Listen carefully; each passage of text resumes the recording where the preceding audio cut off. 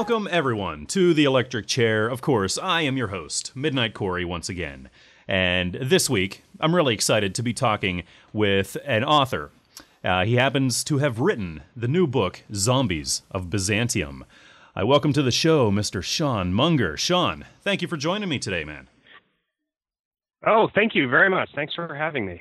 Absolutely, absolutely. This book was very interesting to me. Of course, anything with zombies, I'm all for. But this, Great. I'm glad you're enjoying it. Yeah, absolutely. Because you contacted me about the book, and I'm like, wow, that sounds really interesting. I read the blurb about it and everything. So I'm like, hey, I'll give it a shot. So actually, I picked it up. I picked up the PDF version and started reading it and everything. I'm like, wow, this is really, really good. What you did, you took zombies and you sort of placed them in this historic, there's a lot of truth to the history going on here, and you sort of injected zombies into this. So this is fascinating. Tell everyone about Zombies of Byzantium and what it's all about, and how you got this crazy idea. Well, I'm a historian actually by trade, and I got hooked on the history of Byzantium a couple of years ago, and had always been looking for something to do, some kind of writing project, a novel to write that's set in that area. And a lot of people don't really know very much about Byzantium. It's also called the Eastern Roman Empire, but it was basically kind of Rome split into East and West, and when people talk about the fall of Rome in 476, that was the Western Empire that fell. The Eastern Empire, which is called Byzantium, continued on for another 1,000 years. And I was struck by how few people really knew anything about it, and just thinking about what would be kind of a fun book to do set in that era. I had done a couple of projects with zombies, none of which really got off the ground, and I just kind of had the idea one day that, well, wait a minute, how about zombies in Byzantium? And that kind of became the genesis. So then really the game was trying to figure out, because Byzantium has an over 1,000-year history, exactly when to spring a zombie outbreak on this medieval civilization, and so it took a while to kind of work out exactly how it was going to go and what situation I thought would make the most interesting and the most fun reading, because I'm a historian, but the point of the book is not to teach history. Obviously, it's just a fun book. Yeah. So, there's so many possibilities, and it seemed to me that the best zombie stories are not just stories about, band of hardy survivors versus zombies, but it's where kind of a zombie outbreak happens against the backdrop of some kind of human conflict. Mm-hmm. So I started to think about, okay, well, what would be absolutely the worst time in Byzantine history for a zombie outbreak to happen? And the thing about the Byzantines is nobody really liked them.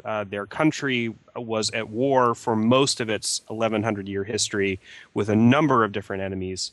The Turks, who finally conquered them in 1453, were only the last. But Constantinople, you lose count of the number of times it fell under siege during the period. But one of the most spectacular battles in the entire history of the world was this battle that I chose to show in the book, which is the siege that takes place in 717 AD, and it was the Saracens, basically the early Islamic empire, that had decided they were going to come wipe Byzantium off the map. And sort of I was thinking, well, this would be absolutely the worst time in history for suddenly a zombie attack. And that's kind of what gave me the idea for the plot of the book, which is if you've been reading, starts with against the backdrop of this coming attack by the Saracens, and then Stephen, the monk, the main character, happens upon a village that's been destroyed by some agency unknown, and eventually they realize that it's these undead ghouls who are destroying everything. So now the question is, not only do they have to defend themselves from the zombies, but they have to get the attention of the emperor who's preoccupied with the invasion by the Saracens, and so how is that going to work? So it just kind of turned out being a really sort of fun plot idea, sort of a setup for a plot, and it kind of just sort of wrote itself once I had those elements in place. Yeah, I was fascinated. First I was a little intimidated because I'm like, wow, this is the Roman Empire. I mean, we're going back a lot of years, a lot of centuries in history, and I am very weak in that subject. I know very little about the Roman Empire, and so I was afraid that I wouldn't really know what was going on, or on the total flip side, maybe you were just going to hit me with so much history and so much. Well, this was the emperor here, and he did this, and all these people, and just really hit me with a lot of facts. But actually, you found a really great medium that. Like you said, you weren't trying to teach a history lesson. And that was one of the first things, actually, that I picked up on as I was reading the book, is that you found this great balance. That you did mention history. You said a few things here and there, but you gave me just enough to set the scene, and then you put your characters into action. You really didn't, just assault me with this crazy history lesson. And so I really appreciated that. So great job on that, man. Oh, thank you. It's always tough when you're kind of coming from a background of history. When historians write books, it's tough for them not to really assault the reader with so many facts. And it helps a little bit, the fact that so few people know anything about Byzantium. And I remember having a conversation with someone about the book, and they said, well, who knows what Byzantium is? Really part of it is I don't care, really. I don't care if people think it's sort of a made-up fantasy kingdom. I mean, it's not, but the point is to tell a story and to tell an interesting story. And so I did want to try to set the scene and kind of put the reader in that world, and then sort of let the characters take over from there. So that was always kind of my objective for the book, was to first and foremost make it an interesting story that people would want to read. Yeah, and it's been holding my interest throughout. I mean, every time I go and I'm like, I'm out of time. I don't have any time to read anymore. I got to get on to the next thing or whatever. I'm like, oh man, I want to keep reading this. I mean, it's really, really good. I love your style, the flow. Great. Again, you're not. It's not like I'm reading a history textbook or any sort of textbook at all. I'm just reading, I think, some really great prose and some really easy writing to read. And so, I mean, it just goes by. It's like butter, man. It just goes by very easily and very enjoyably. So I really, I'm interested in the choice of your main character. One of the main characters, of course, this misfit monk. He has a whole lot of issues and a lot of ghosts in his closet and everything. And it's interesting to me. He's involved in iconography.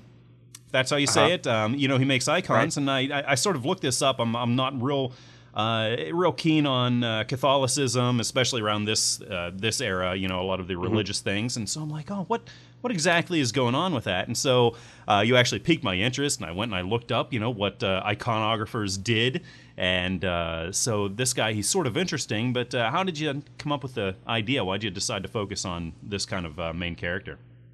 Well, a number of reasons.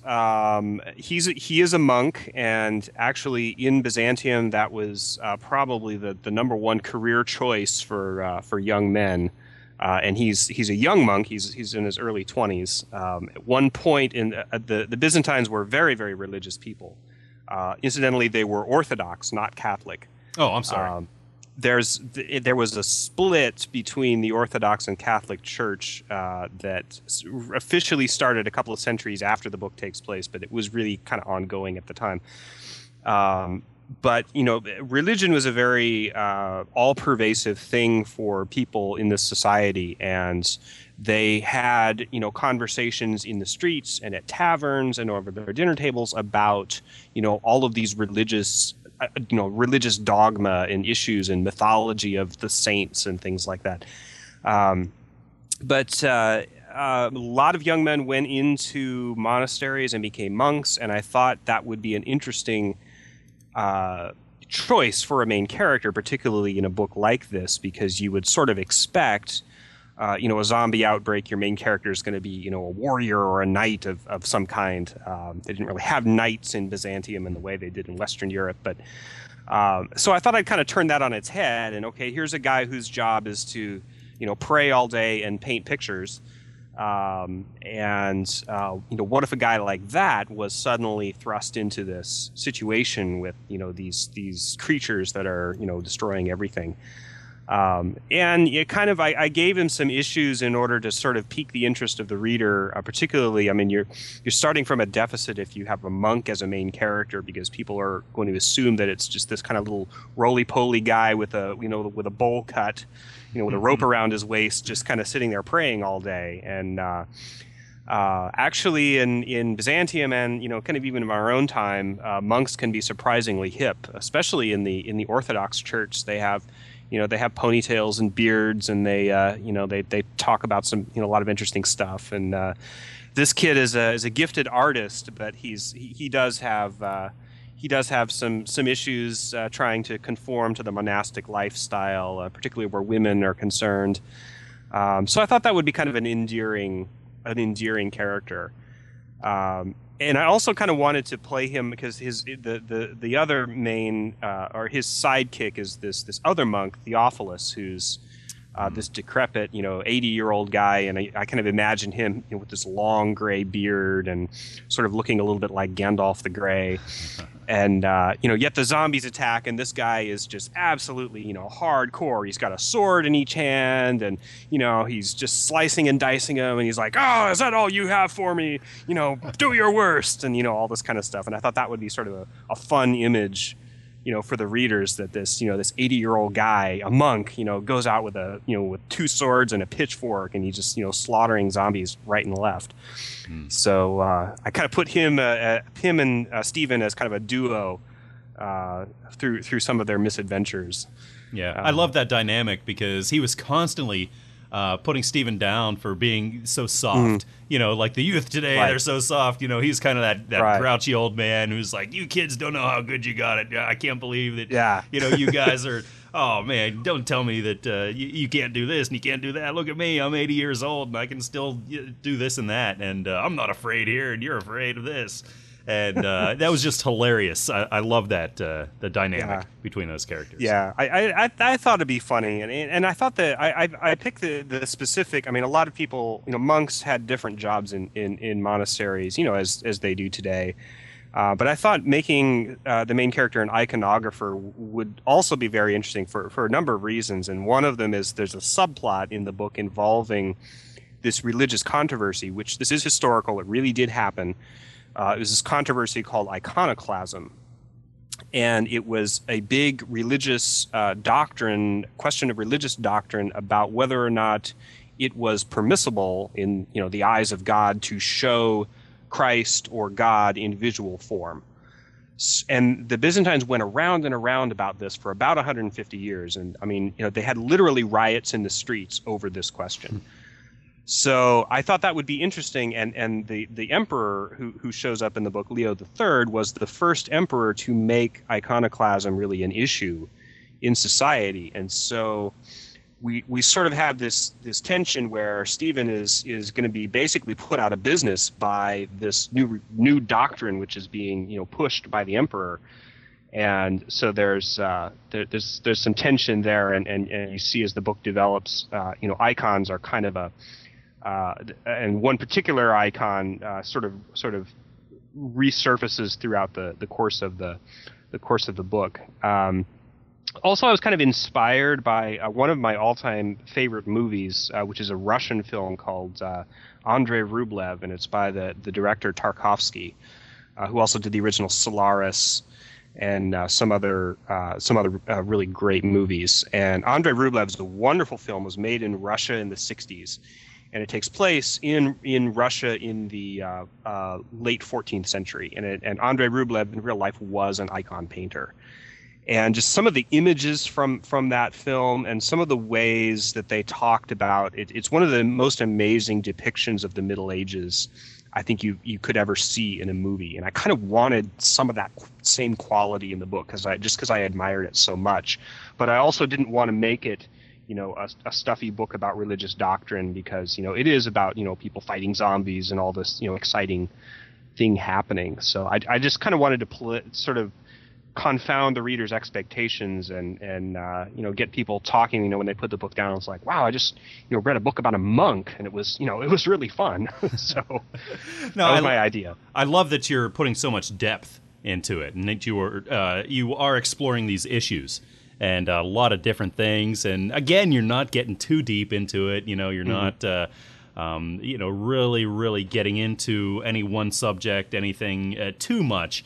You know where the focus is, and you keep it going. And again, being that I have not finished the book yet, I have no idea what's going to happen towards the end and everything, which I am just really excited to find out, because it's so good. But man, it's actually really fascinating talking with you, because again, you're a historian and you also teach. And as soon as I learned that, actually, I was finding out more about you before the show here, and I'm like, wow, this is going to be a really smart guy, and I am just I have nothing. I'm just some podcaster out here, and really, you're proving that right now, because I'm just fascinated by how much you do know and how much you're drawing from in history. And just all these different things, man. It's really fascinating. I sort of want to just sit back and say, Sean, tell me more. Tell me more. What was going on?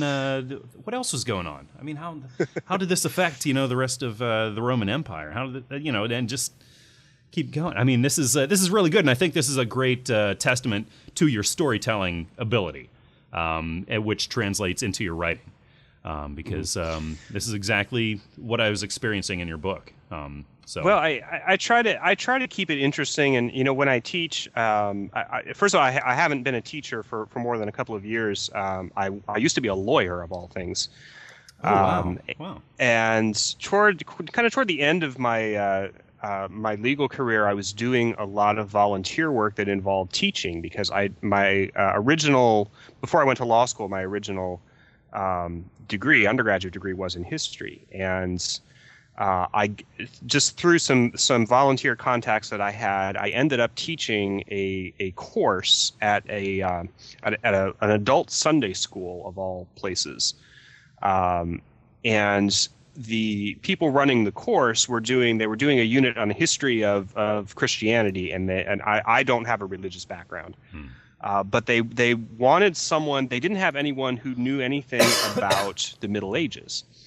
So I had done a lot of reading just on my own in Byzantine history, and I met with one of the people who was starting this program, and I told him, well, look, I can do this, but understand it's Byzantium that I know about. It's not, it's not like I'm trained in the history of religions or something like that. So they let me teach this course, and I taught an 11-week course on the history of Byzantium. And to sit through 11 weeks of medieval history that's a tall order for a lot of people. So the key to doing it is, you do have to keep their interest. And, PowerPoint is a blessing for all teachers, I think, because it really does kind of help focus. And you always gotta make them laugh. Always put a joke in every lecture.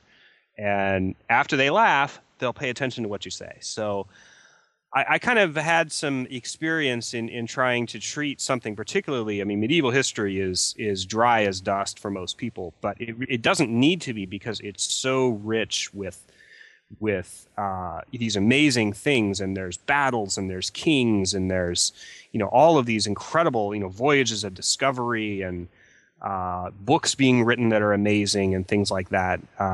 So it's really a very, very rich period to try to present, but the history really is telling a story. It's telling stories about the past. So when I left my my law career, I decided, well, I want to be a professor. So that's the reason I'm kind of back in school after a career, and kind of doing writing on the side. But it's just been wonderfully enriching, and doing research for a book like this is about as much fun as you can have doing research. We historians love it, but we don't pretend that anyone else does. But well, no, that translates, though, and Yeah. I'm sure it does in your teaching, and because it surely does in your writing. And like I said, just talking with you, and I wish that you had been one of my teachers, when I had one of these history classes back in college, man, because you would have made it so much better than it was, I'm sure. Oh, man. But I just love, going back to talking about monks. And just sort of interesting quirks about history that people might assume is just boring, and there's nothing really interesting there. You're talking about monks being actually a very popular profession, sort of a career path for young men in this era. And something I'm a bit of a beer aficionado myself, as am I. and well, and monks are known to have made some of the finest beer in the world. Absolutely. It has to do a lot from the region, I'm sure, and the sort of the wells that they're drawing from, the water and everything. But it's just interesting that, monks were so talented and so known for making beer, which is actually, it wasn't just a beverage to get drunk on and have a good time, have some parties, but it was actually sort of a staple. There was actually some necessity there for that beverage because of the conditions that they were in. Right. So, yeah, I mean, water supplies have only been, drinking a glass of water, just a plain glass of water, that is totally a feature of our modern world because it just, nowhere in the world was water ever clean enough to trust. So that, many people drank beer or wine just as a normal course, until fairly recently in history. And you're right that monks were instrumental in making a lot of amazing beers and wines as well. Number of monasteries in France are very famous for developing wine. I live in Oregon, and there is a monastery here in Oregon where it's attached to a vineyard. So that's not a bygone tradition in any way.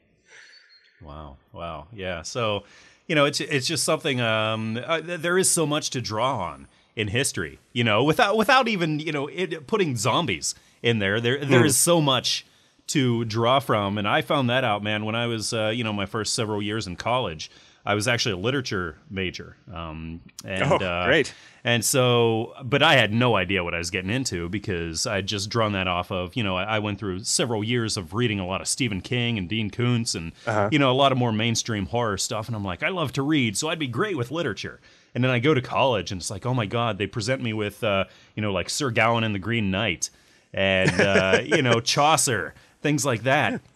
And man, it totally overwhelmed me at first. It blew me away. I'm like, what is this stuff? But man, once I got into it, once I studied it, pretty much because I had to pass the test and pass the course. Right. But once I really got into it and understood it and figured out a lot of what was going on there, dude, there are stories there that are just as captivating, if not more, as far as scandal, sex, drunkenness, drug. I mean, just across the board. We see all the issues, even that we see today in society that we're still dealing with. That's nothing new. I mean, we've been dealing with this for centuries and centuries and centuries, and it's just the culture has changed, the means of communication has changed, and there's a lot lost sort of in that translation. But man, there is some good stuff going back, especially in these medieval times. It's crazy. Oh yeah. No, the Middle Ages is so rich in literature and culture and art and history, and it's kind of an unknown period for a lot of people. We think of at least the early part of the Middle Ages as sort of the Dark Ages, and that's kind of a Western centric viewpoint because it's true that after the fall of at least the Western Roman Empire, kind of Western Europe fell into a decline that lasted several centuries.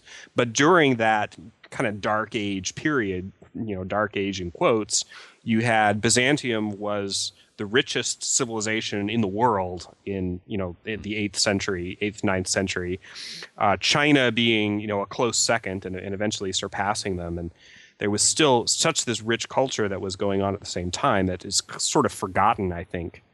I mean, one of the reasons I wanted to put have a book about Byzantium is it has such little permeation into popular culture at all. I mean, I don't think Byzantium has ever been depicted in a major movie, for example. I can't think of a single one. But it was interesting because when I did an interview with a website, a great website called the Blood Theater. Oh yeah.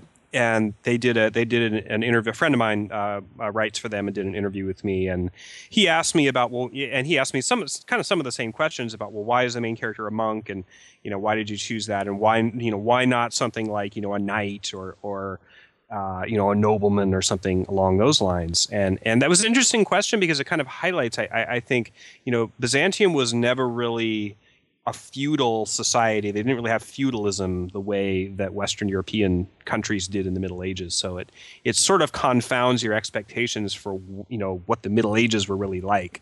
I mean, it's not all knights in plate armor, and and in the book I specifically didn't want to have the traditional tropes, the medieval tropes of the jousting match, and then you have, the big banquet where, people are throwing chicken bones on the floor, and, you've got the minstrels with the, somebody with a mandolin, and, I wanted to kind of get away from those types of tropes. One of my earlier books, which was just went by very, very quickly and didn't really get any notice, but it was called Beowulf is Boring.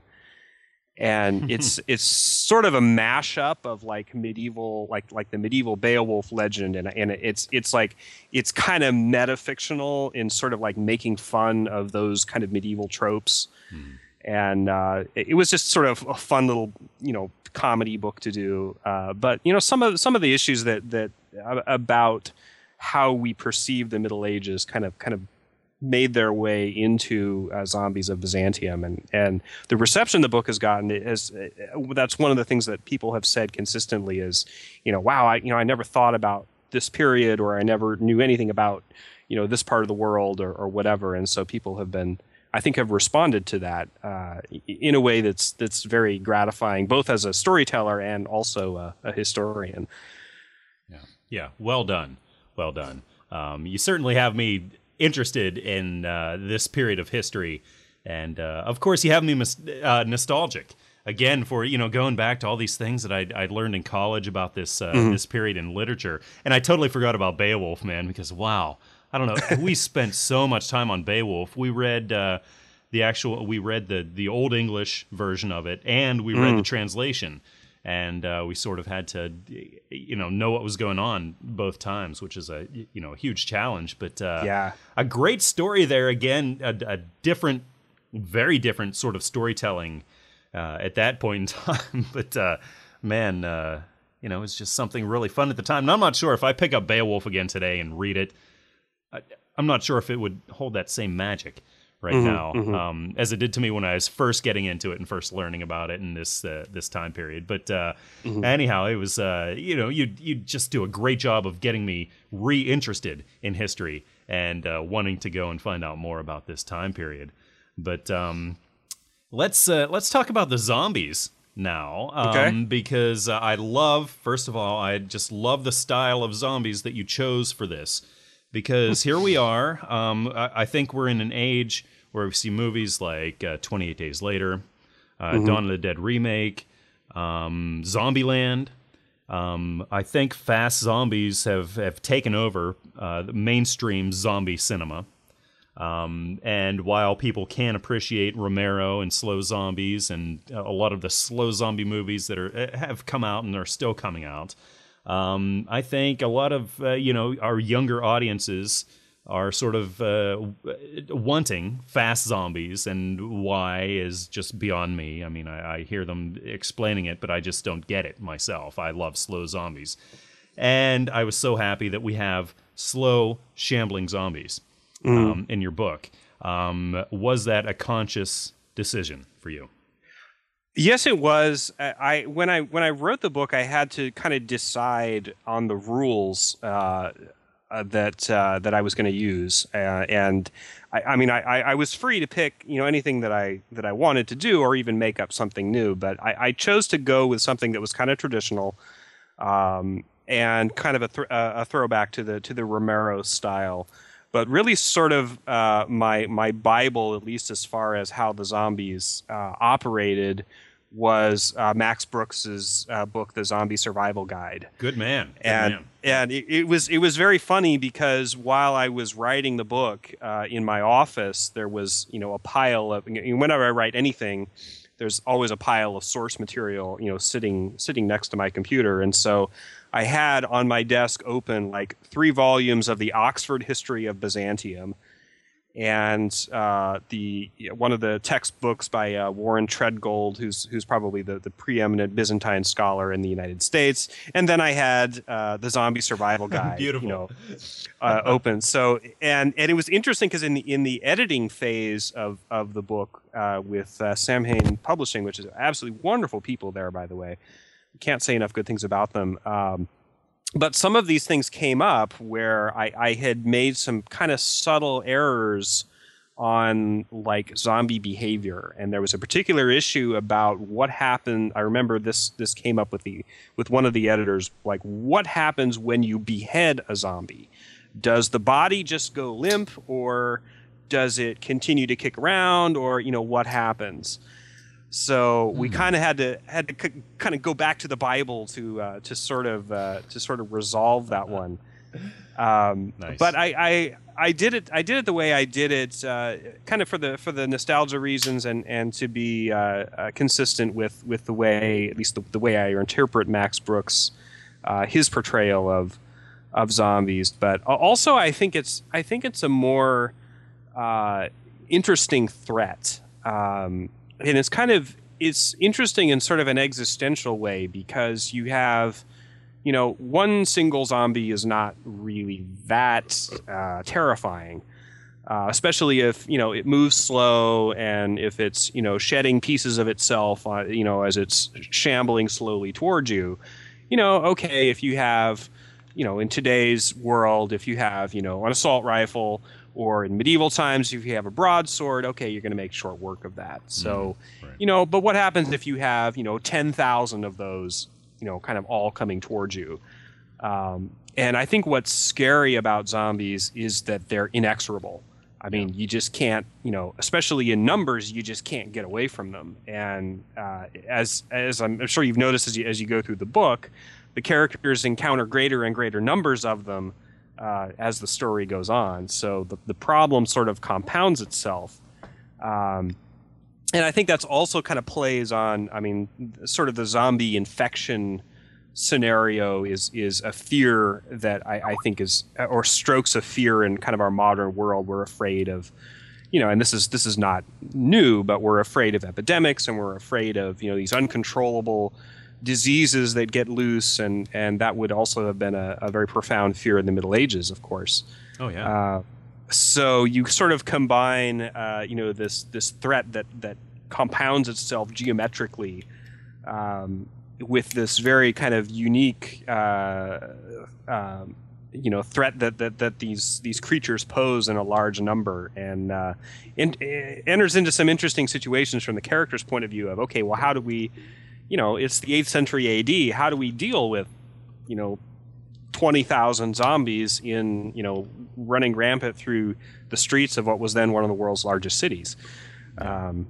So I don't know. It's interesting. Yeah, it is. And I think slow zombies can draw so many more parallels and metaphors for different things than fast zombies can. And especially, when you're coming from a historical fiction sort of standpoint, I just don't see how running zombies could really fit in.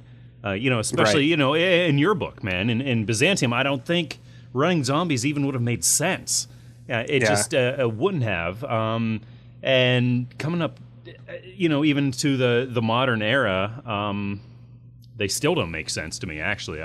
They for so many reasons, and I've gotten into so many arguments, but right now I'm just at the point where why argue? I mean, you're just gonna you like what you like, and I mean, zombies aren't real, so I mean, what am I? Right. Just sort of spinning your wheels, no matter what. Yeah. But I don't know. It's just to me, the slow zombies can represent so much more, and there's so much more to say there. And I think one of the other factors that kind of plays characteristics of the zombies that is made much of in the book is not just that they're slow, but they're also like kind of slow to transform. I think there's a part in the book where some of the characters actually time how long it takes for a dead person to reanimate as a zombie. And in fact, that time lag becomes sort of a plot point later on. But in some of the more modern movies, you see someone's bitten by a zombie, and then 30 seconds later they're transformed, and it's we don't even have like modern medicines that act that quickly. Yeah. So there's got to be something there, and that kind of makes it also sort of interesting because it compounds the danger in sort of an odd way, because you have the creatures are very slow and they're slow to transform, so it should seem like, okay, well, what's your problem? It should be easy to take care of these creatures, but of course, it's not. Right. I think one of the other things that's so interesting about so many zombie stories is the idea of unintended consequences. And that's a huge trope in horror films across the board. I mean, not just zombie films, but in the 1950s, all the science fiction movies like Them and things like that. That monsters were bred from as an unintended consequence. Usually of atomic weapons or some pollution or something like that. That trope sort of reappears, I think, in zombie fiction as well. I'm thinking of the ending of was it the Dan O'Bannon movie? It was Return of the Living Dead. Oh yeah. And very much the punchline is sort of an unintended consequences type of situation. So that's that kind of reasoning where it's like, well, we're going to do X, and then it ends up having a huge boomerang effect. That's a major plot point in the book, and one that I wanted to get in because it is so reminiscent, I think, of modern horror stories. Wow. You're absolutely right, man, and thank you for that. Even though mentioning Return of Living Dead, like you did, isn't it interesting? That is such a great movie, and that's again another one of my favorite zombie movies. But isn't it interesting that those zombies run? Right. And they talk. Yes. Yes. Yeah, and they do a lot of actually they can operate a CB and order more paramedics. So right, exactly. Well, it's funny. One of the many places I grew up was Omaha, Nebraska, and I actually, the guy who was in that movie, the guy who goes, "Send more cops." I actually met that guy. Yes. He's from Omaha, friend of my family. So that's funny that you bring up that specific point. Wow. Yeah. So I mean, in some movies it works. I mean, you talk about Return of the Living Dead, and it totally works because we're dealing with, I think, a whole different universe. Even though they do reference Night of the Living Dead as sort of being the precursor to why everything happens in Return. Just sort of the comedy, the weirdness of it, just how they sell it to me, it works. And but I see just even modern running zombie films, I just they don't sell it to me as much. They just sort of assume a lot of things, and hey, this is how they are when they come back. Right. Or whoops, maybe they didn't even die at all. Maybe they're just in 28 days later, maybe they're just living people that just have this crazy virus and are running wild and sort of acting sort of like zombies. And it's just, everything has become so convoluted, and I think maybe that's because, the zombie thing hasn't been really clearly defined. I mean, there are a lot of rules. A lot of people go by the Romero Bible.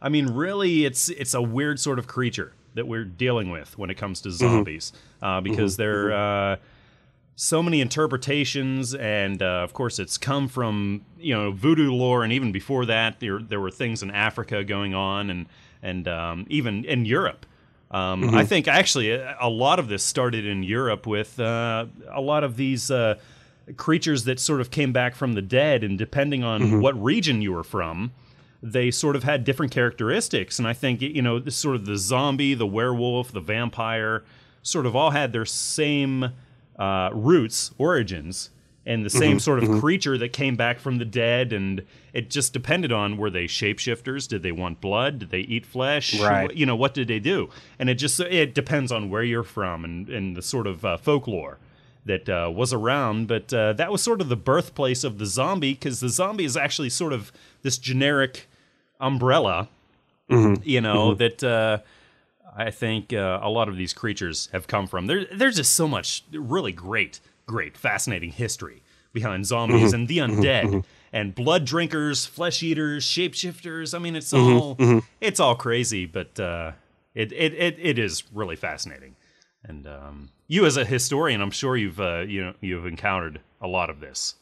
And oh sure. There's legends of undead creatures really going back to antiquity, and it's a fear of that's kind of, I think, sort of part of the human consciousness is I think there will always be sort of a fear of something like that. And I talked about this in the Blood Theater interview too. That horror, I think, is something very primeval, kind of in the human soul. And I really had very little experience. I hadn't written very much horror before I started writing this book, but I've really kind of gained an appreciation for sort of how it kind of touches various parts of the human consciousness. And if you look at horror literature, especially reaching back into the old days, you find so many of those same very kind of primeval themes.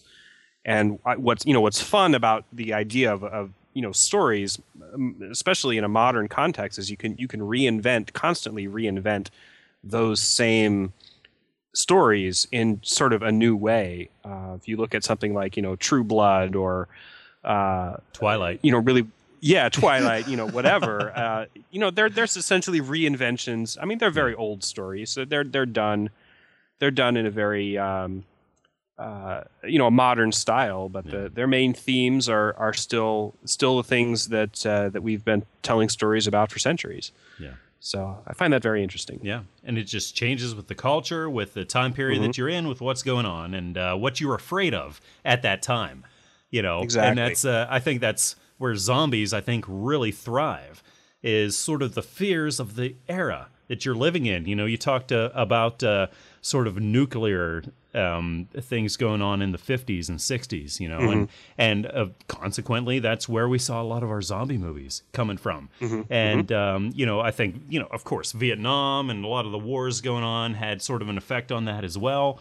And, going into the 70s, we have I don't know if you've ever seen things like The Grapes of Death, which was an Italian zombie film that was based on pesticides. Huh. And that was the whole thing, pesticides on grapes. It was a European film. I'm thinking it was Italian, of course, but focusing on people were drinking this wine that was coming from these grapes that were from, that were treated with this, pesticide that was this untested sort of stuff that the government was doing. And so that's what created the zombies. So if you drank this wine and, into the 80s, another nuclear threat, of course, the Cold War going on and nuclear things, of course, surfacing again. And so nowadays, we look at zombie films and what are we afraid of? We're afraid of, we see a lot of things going on with social media, and the internet. And, the sort of... And so many of the threats, now are environmental threats. I mean, you mentioned, 28 Days Later and things like that. Kind of the blueprint for stories like that, of course, was John Wyndham's book, Day of the Triffids, which is really kind of one of the first real environmental horror stories. So that was a book before I saw the original. Was that a 70s movie, I think? it was a book in the late 50s or early 60s, and I think they made a movie in that era, like shortly after the book came out, and then it was a BBC series in the 80s. Yeah, because I saw a really early movie called Day of the Triffids, and it was like plants. It had to do with plants, Right. sort of taking over and doing things. Right. But, It's basically it's your zombie outbreak story, except instead of zombies, the enemy is walking carnivorous plants, basically. nice. But it's these kinds of environmental threats that I think scare us now, and I think that's very interesting because of climate change and pesticides, as you mentioned, and threats from man-made environmental threats, drugs, drug contamination, and or fantastic scenarios about terrorists that get a hold of this weapon or that weapon, and there's so many different things you can do with stories like that. So it's very interesting. Yeah. So I think a great medium for storytelling. Even The Walking. Are you watching The Walking Dead by any chance? I haven't had a chance to catch up with it yet, but it's definitely on my list. There's so many of people that I connect with are huge Walking Dead fans, so I kind of have to get with the program, I think. Well, it's much more a drama than it is about the zombies at all. There's some juicy zombie scenes, but I think you will like it for the storytelling. It all comes from Robert Kirkman and his original comic series, which is amazing. And I don't know if you're a comic reader, but man, even before you watch the TV show, I would recommend the comics because they are just unreal. They'll draw you in and just keep you reading all night. Great. So, yeah, but man, it's that's another phenomenon, going on right now that again uses zombies for some great storytelling, but it doesn't focus on the zombies at all. It focuses on these characters and what they're doing and where they are, and it's just that's fantastic. Yeah, But, every time I click on my Twitter on Monday morning, I see hundreds of tweets about, the governor did this, or something from The Walking Dead. So, so a lot of people follow it. And they're not, quick enough to spoil it for a lot of people like me that DVR it on Sunday and watch it maybe Monday or Tuesday. But I mean, give me a day or two. I mean, wow. Oh. But anyhow, we were talking about zombie movies and actually about the interview in general tonight.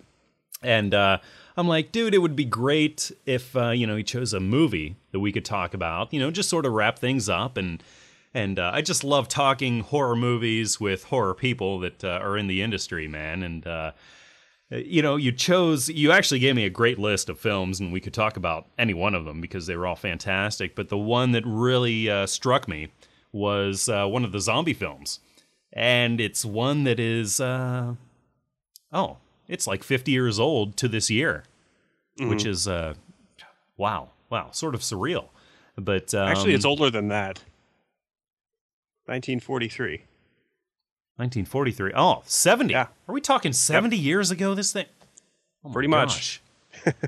Well, I am neither an historian nor a mathematician, which I, have made more than clear tonight. But, wow, 70 years old? Man, what did you pick for us tonight to discuss? Well, I wanted to talk about I Walked with a Zombie, one of the famous old zombie films, directed by Jacques Tourneur, who also was famous for Cat People, the original Cat People. Wonderful film. I just saw it again recently and was so excited to hear that you were also a fan of it. Yeah. It's one I haven't seen for a few years, and again, I was really excited that you brought it up because it gave me another reason to bring it up again and watch it.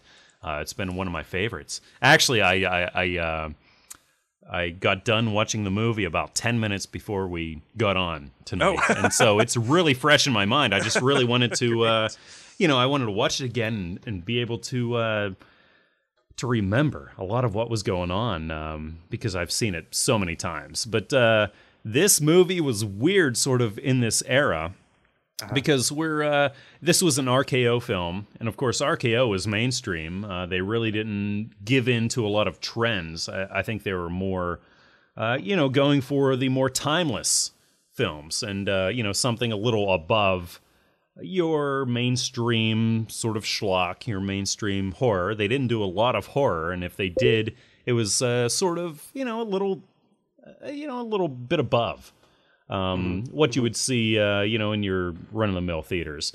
But this was a point in time where RKO, I think, was experiencing some monetary difficulties, where they're looking to make a quick buck or two. And they sort of conjured up a lot of titles to films. I Walked with a Zombie being one, and I think Cat People was another, and a whole lot of other ones. And they just sort of sold, they hired a lot of producers, and they gave them these titles and said, hey, make us some movies that are going to make us some money, and there you go. Just work with it. And I Walked with a Zombie seemed like a great title to a great film. And they handed this over to a man named Val Lewton, a producer at the time, who they thought was just going to give them a very quick film, a schlocky film, something that, it wasn't going to be timeless, it wasn't going to be anything special, but it would at least, garner interest in the theater at that time for the horror audiences, and they would go see it and make them a quick buck so they could make a few other films. And they had no idea that Val Lewton actually was an artist. He was actually a great artist. He had a great vision. And he made so much more of this than RKO ever expected. And it went down as, I think, one of the great movies, one of the great zombie films of the early zombie era. And in the 40s, man, I mean, what's your take on this film? What stands out to you? Oh, well, there's so many things that are great about it.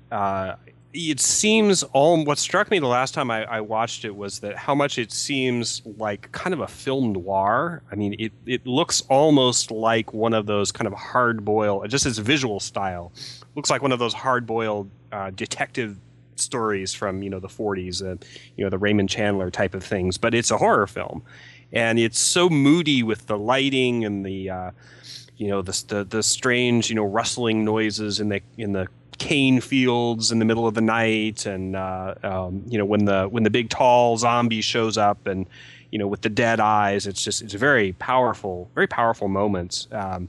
But it's also it's got such a beauty to it, and I'm thinking of the main female character with her long flowing white robe and things like that, and this beautiful house in the Caribbean, and it looks kind of like a Noel Coward play, sort of the set, and just this juxtaposition of these these horrible, scary images with also this very kind of refined beauty. And I think you're right. I mean, they really did make art when they made it, and there was so much thought that went into just how it looked and how the story played. And there's there's kind of a doomed love story that's at the heart of the plot, and there's feelings of redemption and of I'm going to save this lady and things like that, and some themes that don't often come up in your standard horror films. So there's just so much to grab onto. One of the other things that I thought was so interesting about the movie, it takes place in the Caribbean, obviously on some island that's either British or formerly British or something like that, and they have they make a lot of references to slavery, which is so interesting, I think, for a movie at that time, made at the time, or really kind of any Hollywood movie that takes place in a place where there was slavery or where there's a consciousness still of slavery, and you see that in modern movies today that often dodge away from those kinds of issues. But this movie is, the characters say, well, we live on this island, and half of a small percentage of us are descended from the white masters, and most of the island is descended from slaves, and there's the garden figure that's the bowsprit of the old slave ship that's a major point, and things like that. And it's just kind of it's interesting how they play with this very gloomy, tragic past, and kind of make it sort of live again through the way the things that are happening on the screen, show. So it's very interesting how they did that, and I haven't really seen that with a lot of other, particularly zombie movies. I guess what jumps out is the original Night of the Living Dead, which was the first of the. I mean, I Walk with a Zombie is clearly part of the sort of the voodoo zombie stories, and Night of the Living Dead was kind of the really among the first of the undead zombie type of stories. But there's almost kind of a racial consciousness in that movie too. There's the main character is African American, and it's made in the late '60s where there's all this kind of tumultuous social change going on. And I think I Walk with a Zombie is kind of doing the same thing, but obviously in an earlier era. It was made during World War II. It was made in this kind of when colonialism was sort of its last gasp, so to speak. So I find all of those themes just really, really fascinating in the way they made the movie with them. Yeah. Wow, you touched on so much there. The main thing that you mentioned last was sort of the exoticism of these islands, the Caribbean, especially from an American standpoint, a white standpoint. You see these islands and so many weird things going on down there, especially the voodoo. And we don't understand it, especially in a place that we're not used to, a place that is seemingly so beautiful with the trees and the beaches and so many great things. We don't understand this underlying sort of weird thing going on called voodoo. And how could anything so terrible be going on? And that's, I think, one of the great themes in this film is this surface-level beauty versus this underlying rottenness, decay, evil. And those are words that are used right in this movie, and the first few scenes that we see as this nurse is going from America down to this island, this Saint Sebastian. The other guy, what's his name, Paul, who is the plantation owner. He comes up and he's like, "You think this is so beautiful, and it may look this way, but believe me, underneath it's rotten, it's decaying." And she doesn't necessarily believe him at first, but then she sort of has to experience what's going on, and even then, it's so complex that it sort of leaves it up to the viewer to figure out what's going on, what is truth, what is actually reality here, which is, I think, a very, very strong point here, is that, even getting to the end of the movie, you don't really know what, is this voodoo or is this traditional medicine? How is this explained? Which plays throughout this movie the whole way, even through the voodoo scenes that we see. I love the voodoo rituals that we see, especially the main one, the first one that they come to, where they find out there's a big spoiler there, and the sword goes through her arm and everything, and you see everything play out. But I love this huge thing where it leaves a big question mark in your head, and the viewer has to figure it out for yourself. I mean, what do you think was going on here? I mean, I'm going to put you on the spot.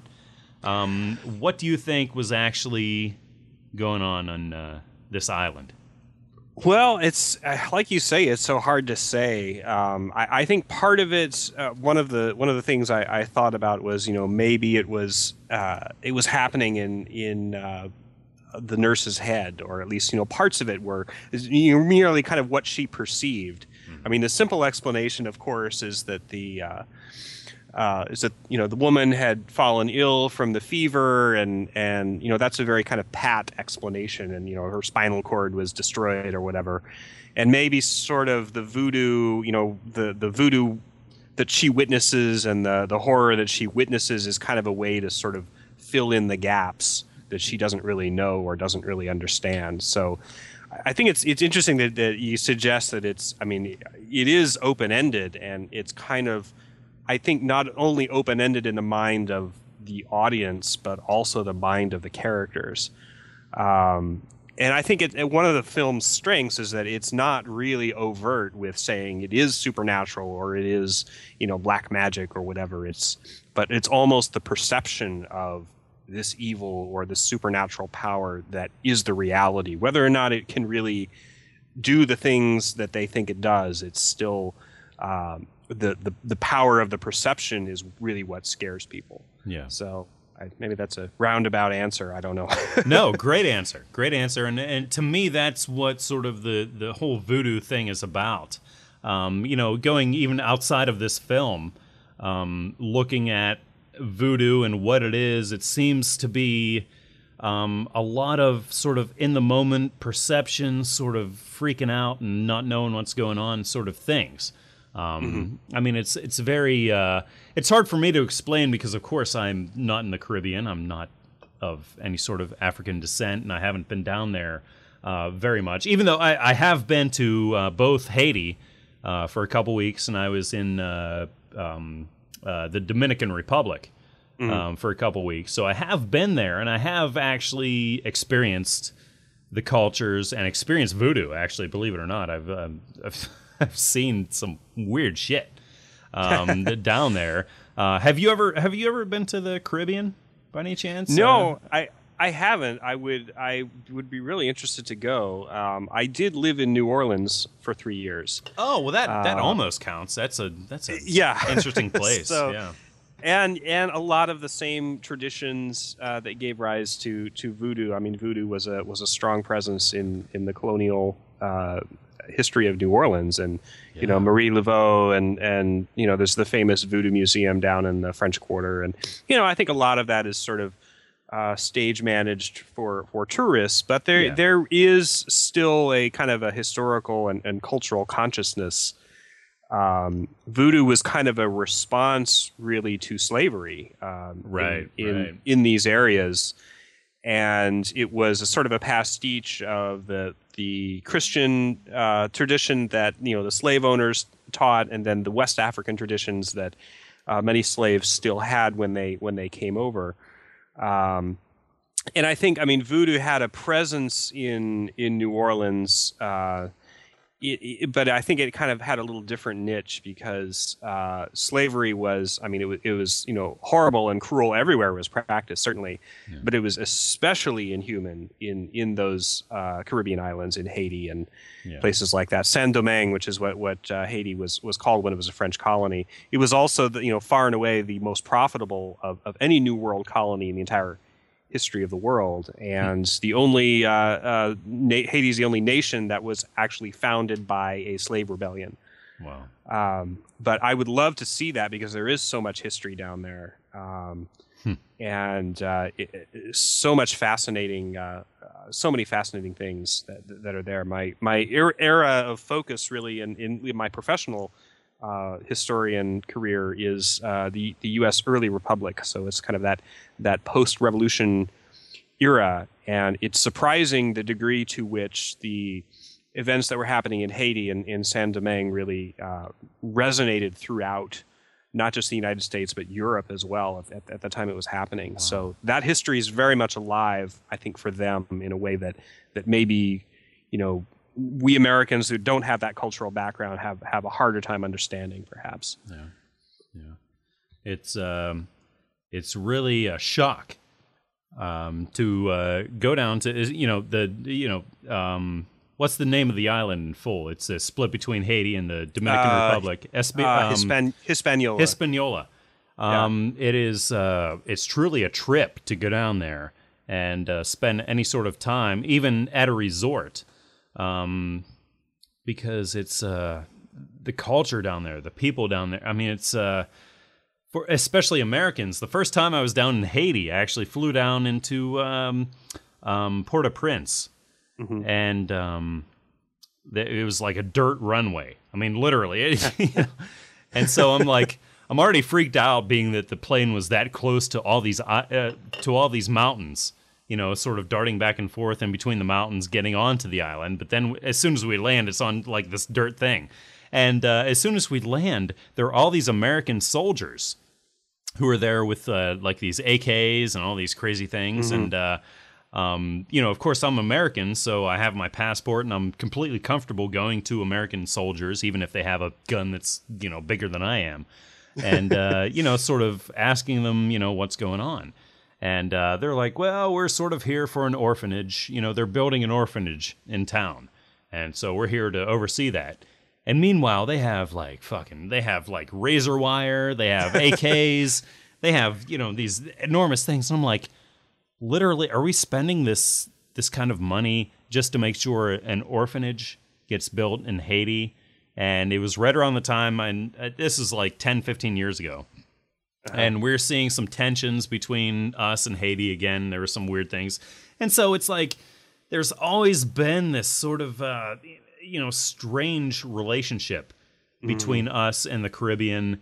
And I think some rumors and stories made up and embellishments on traditions and things. And it spawned a lot of movies like we see in I Walked with the Zombie, because certainly there are a lot of uncertainties there. And even going back, I think one of my favorite movies, even more so than I Walked with the Zombie, is White Zombie from 1932. Oh, Bela Lugosi, yes. Oh my God, I think that is my favorite sort of early zombie movie. If you classify zombies into zombie movies into sort of eras. And pretty much that was the first zombie movie of all time. I mean, I can't think of another one before that. But that movie really captured the fears that we're feeling about that whole region, and it again, embellishments and storytelling, and who knows what is really true, what's really going on, and it's just so complex and so funny, the history between us and these Caribbean islands, and what is real, what's not real, and it all has to do with you mentioned slavery, huge issue, but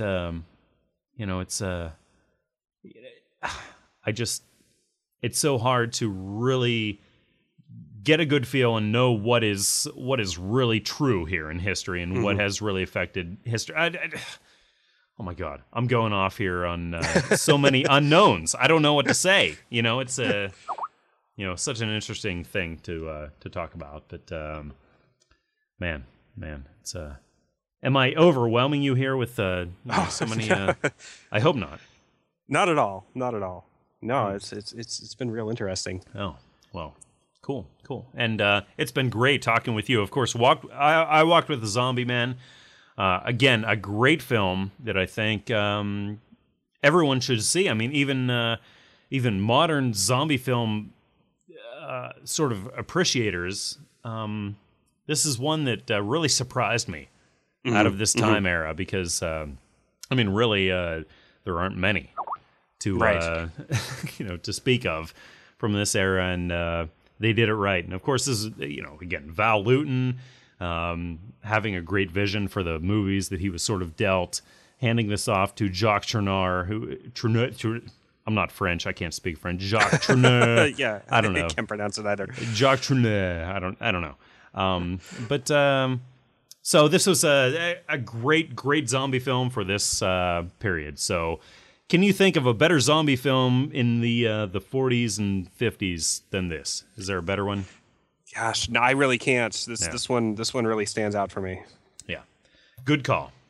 And I am, you're just not knowing you at all coming into this interview. You're actually extremely cool that you've picked this film and again written such a great book, as far as I've read, at least.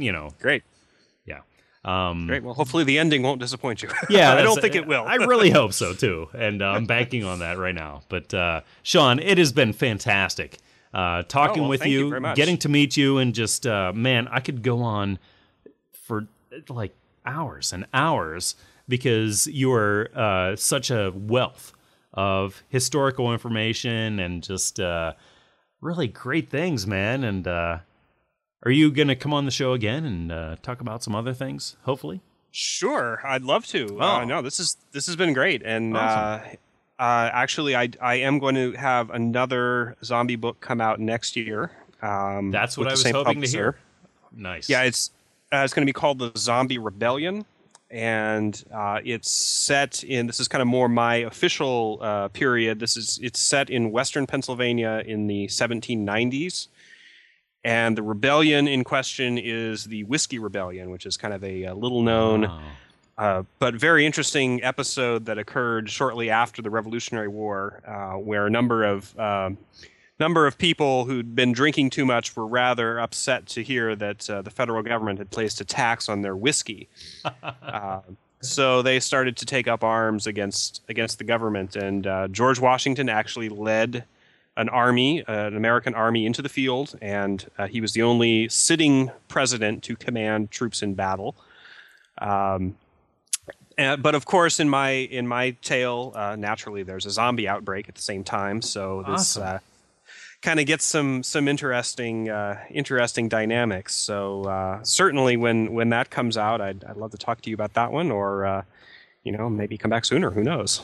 Oh, I'd love anything at all, man. You want to talk about? I mean, I'm fascinated because you're such a like I said, a wealth of information, and you do it very interestingly. I mean, it's just really great. So, Sean, thank you. Where can people find out more about you on the World Wide Web? You have SeanMunger.com, do you not? Yes, I do. That's my website, and you can find blog mostly, but also has some information on Zombies of Byzantium and on previous books that I wrote. I wrote a couple of science fiction novels starting in 2006, so you can find some information on that. Of course, you can get the book itself, Zombies of Byzantium. You can get it on Amazon, both in print form or Kindle. You can get it on Barnes & Noble. They also have it in paperback or the Nook format. You can get it on my publisher's website, which is Samhain Publishing. You just go there and just click the tab for horror, and you'll see it up there, and it should come right up. You can order it from a bookstore as well, and also I have this just happened a couple of days ago, but I'm running a serial on a website called JukePopSerials.com. That's JUKEPOP Serials, SERIALS. That's all one word. And the serial is called The Armored Satchel. It's not horror, but it's a World War II spy thriller, nice. Which is something I've always wanted to write, and serial fiction, which was a huge staple of writers from time immemorial. Charles Dickens wrote almost all his books as serials. Serial fiction is really coming back thanks to the internet, and sites like JukePop Serials are kind of bringing it back. You can read the story for free. It won't cost you anything. So that just started like within the last couple of days. So I'm already kind of knee deep in writing new chapters of a World War II spy thriller. So that's kind of something a little bit off the reservation as far as horror goes, but something that you'll see probably mentioned on my website as well. So I'm on Twitter as well.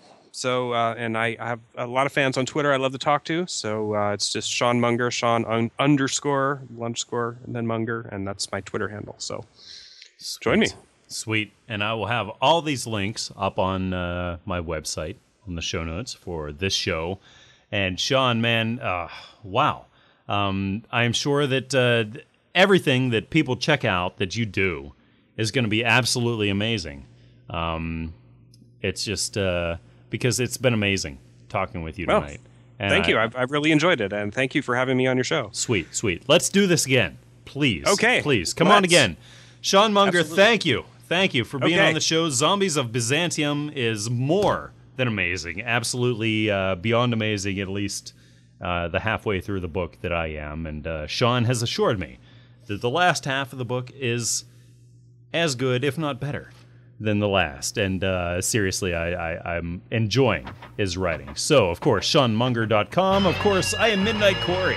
You can find me at MidnightCorey.com, and this show is at ElectricChairShow.com and a lot of other weird places on the internet. And, man, it's been a great night. So, hey, let's call it a show. Sean, thank you again for joining me tonight, man. And hopefully we'll be hearing from you again. I went down to the guitar store and I bought myself some things. Then I went home to fix this guitar to see if it could sing. When I got done, I plugged it in, but it made no sound at all. So I was getting pretty pissed, and I plugged it into the wall.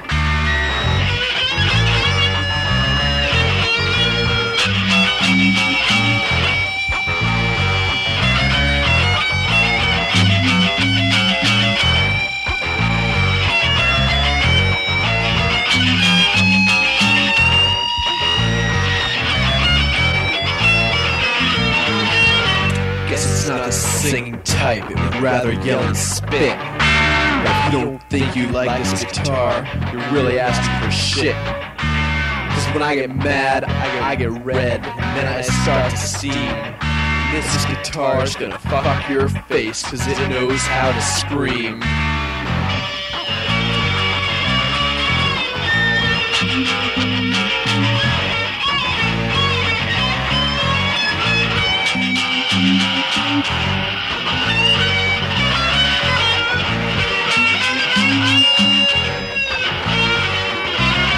Hi, I'm Bill. I was the one who did the cover art for the Stones' Sucking in the 70s LP.